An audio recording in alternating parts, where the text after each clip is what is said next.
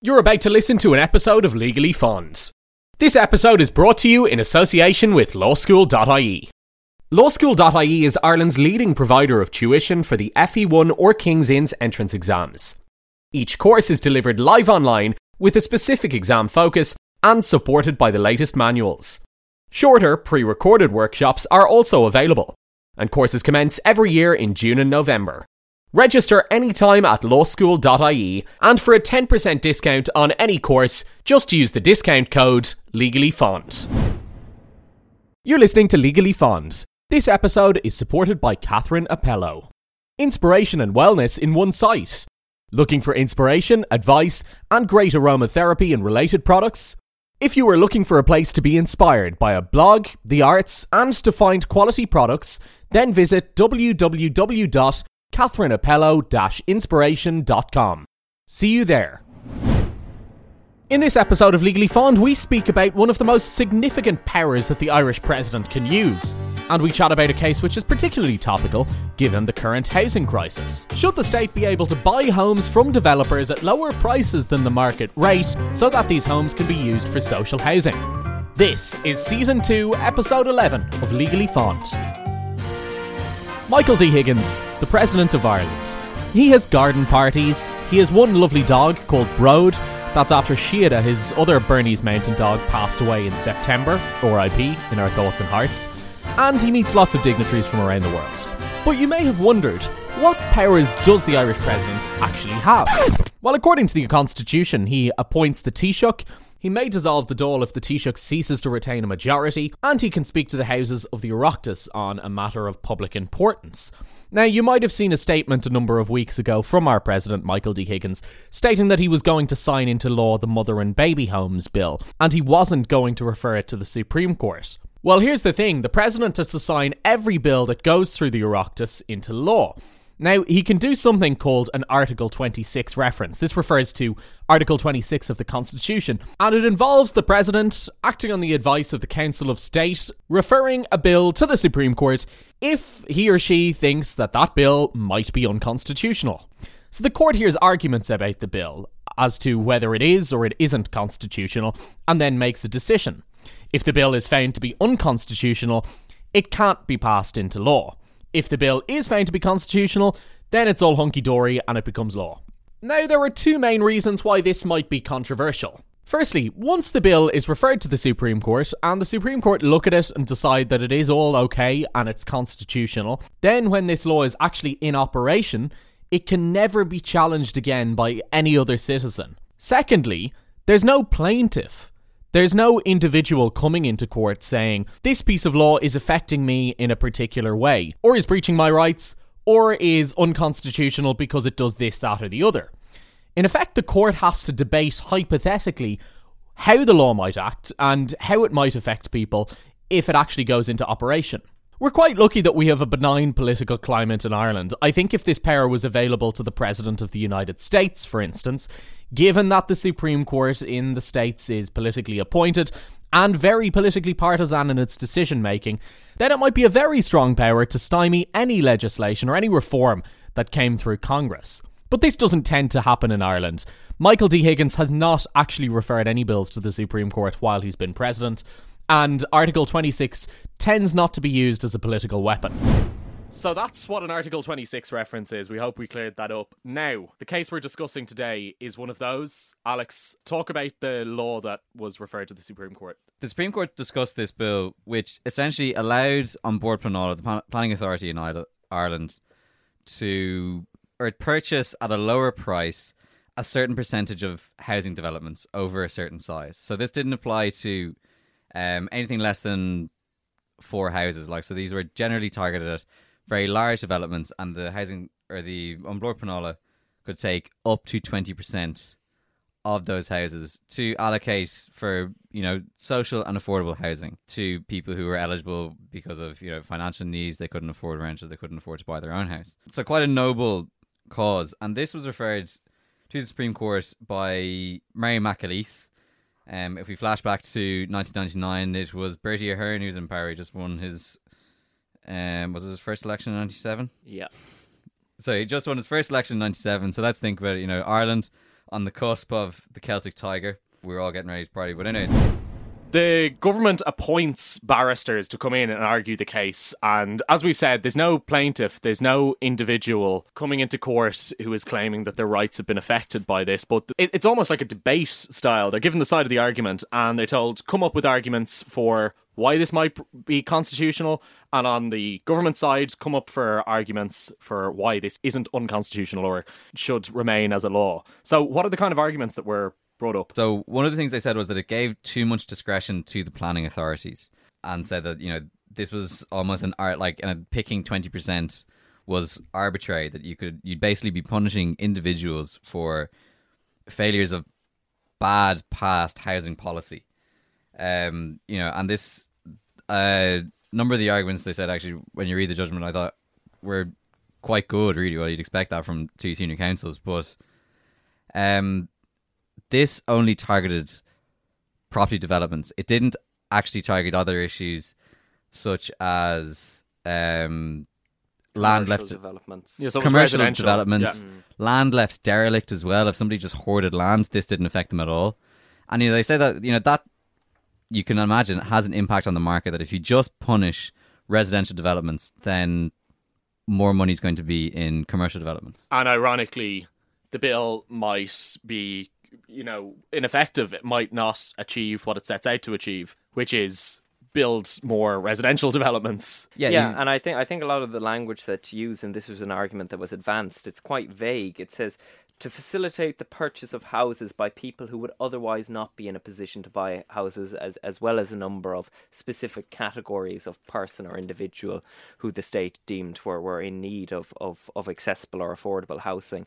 But eligible persons is a very generic term that's used, as well as an imprecise definition of accommodation needs. And I think this gives, or it was argued anyway, that this gave a lot of latitude and discretion to the planning authority in determining who got these houses and why they got them. The article of the Constitution, which is primarily the subject of this case, is Article 43, which deals with private property rights. And Article 43 acknowledges that everyone has the natural right to own private property, that the state cannot pass any law to abolish the right of private ownership. However, the private property rights should be regulated in relation to social justice and in relation to the demands of the common good. So it gives the government a certain degree of discretion to infringe on people's private property rights where they're advancing some broader societal objective, which is what the government were arguing in this case. The government were saying we're providing housing for those people who need it and who can't afford it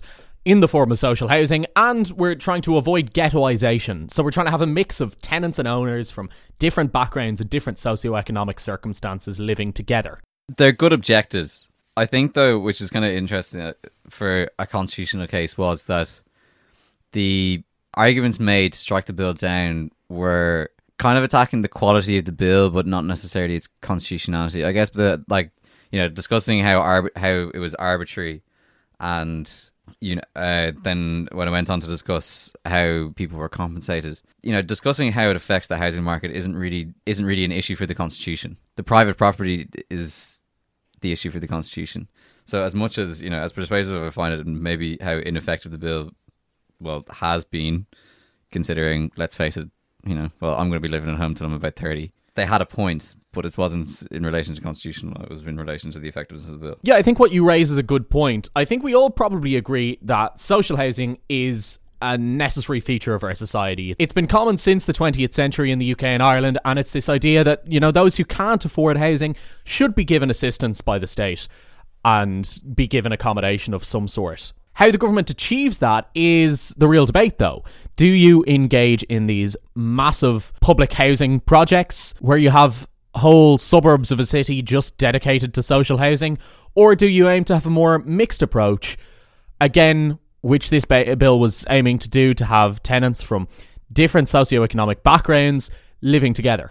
I think that's the kind of Red Vienna model of housing, whereby you have it made accessible to people of varying incomes and varying professional lifestyles, etc., whereby you have, number one, a vibrant mix of different demographics and different sections of society living together, but also it means that people who can afford to pay more do pay more, and this results in a kind of continuous funding of development of social housing, even in times of recession. And I think it comes down to as well the difference between us and the rest of Europe in the social housing model is this obsession with ownership as opposed to renting. Which I think is very damaging. And I think it's something that seems to be inherently Irish as well, that we have to own a house rather than just rent. Now, of course, that kind of seems to make some bit of sense in Dublin at present when rent is so unsustainably high for people that why would I be paying £1,000 a month when I could be sitting on a house that would maintain or retain its value and would be some form of investment as opposed to just throwing money away that I'm never going to get back. From the property developer's perspective here, I'm building houses. I'm building a housing estate with 100 houses. With this legislation, the government can come to me and buy 20 of those houses, but not pay me full price. Pay me in many cases, according to this bill, it varied on when the person owned the land, but it was the agricultural rates for the land, which is what the land would have been worth before it was designated as being an area which was going to have planning permission for housing. Why should the state get away with paying property developers less than what the houses are worth? Reasons of social justice and common good, I think, is that itself isn't unconstitutional. I think there's a quote from Justice Walsh from Dreher, Dreher, versus the Irish Land Commission, and it says it does not necessarily follow that the market value of lands at any given time is equivalent of just compensation, as there may be circumstances where it would be considerably less for just compensation. The government takes land all the time for various things. Like for the Port Tunnel, they had to buy land off people whose houses were above it because you own all the land straight down to the centre of the earth. It's justified. Like, maybe they shouldn't get away with it, but I guess the issue... Out of just fairness, if the government is taking land off you, surely they should pay you the market price, the fair price that everyone else is expected to pay for the same bit of land. But that would be unsustainable because ultimately we're going to pay for it anyway. Like, the taxpayer is paying for it. What, so we need to get good value for money for the taxpayer? Yeah, basically. Well, yes. If you're the state, you might as well, abuse your power. But you see, this is not the only means of achieving you're social right. housing. The council or the planning board could build houses themselves as opposed to having to go to I just think this is... It's lazy legislation. It's eschewing the state's responsibility to provide houses for people who need them. But it does... let's just let someone else do the building and on. we'll come in at the last minute. It does... It does... No, because this promotes the thing that we were saying earlier, that instead of, creating, segregated portions of society based solely on income, you have a more integrated society. That's a good thing. But it fails to also have any regard for the financial circumstances of the developer as well and the economic climate.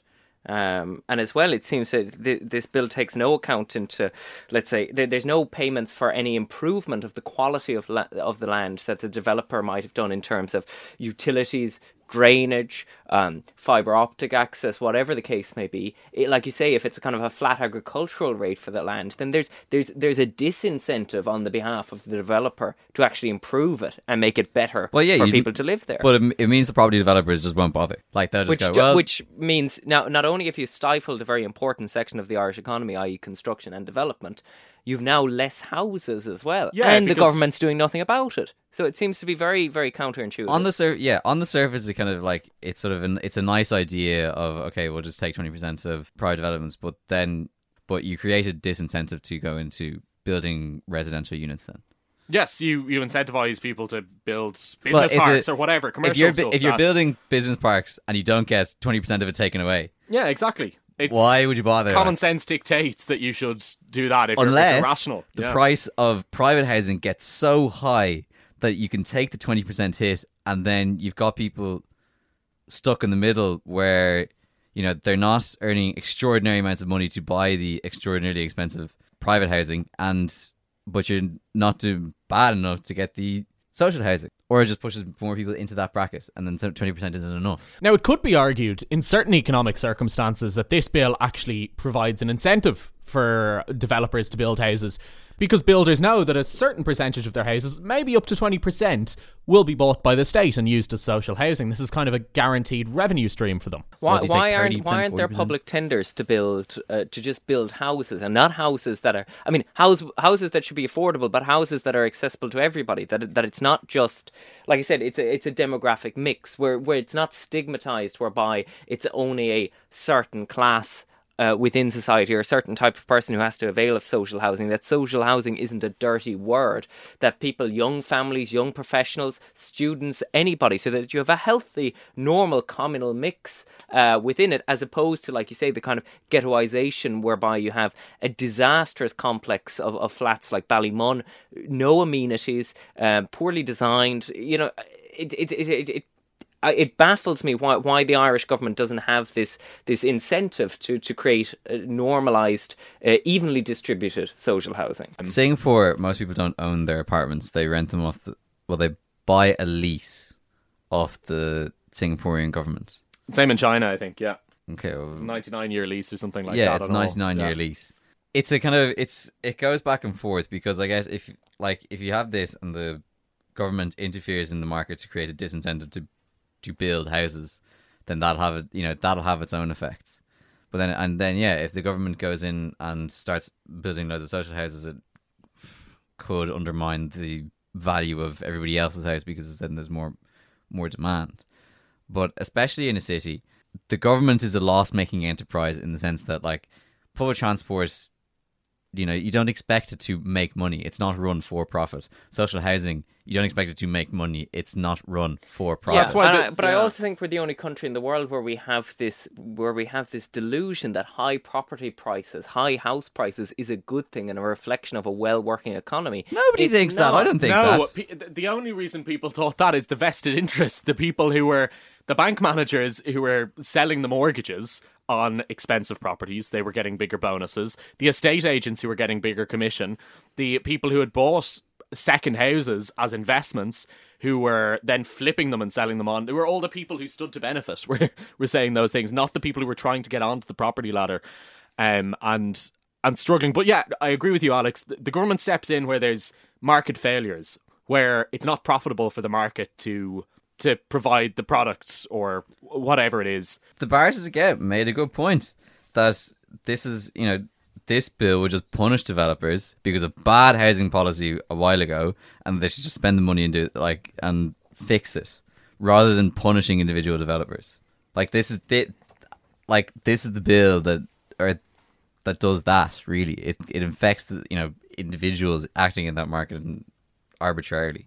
Let's go back to the issue of compensation here. Now, in most cases, these developers were going to be paid the agricultural land rates for the land that they had developed, not the market land rates. In other words, not the price that these houses were being sold for on the open market by estate agents.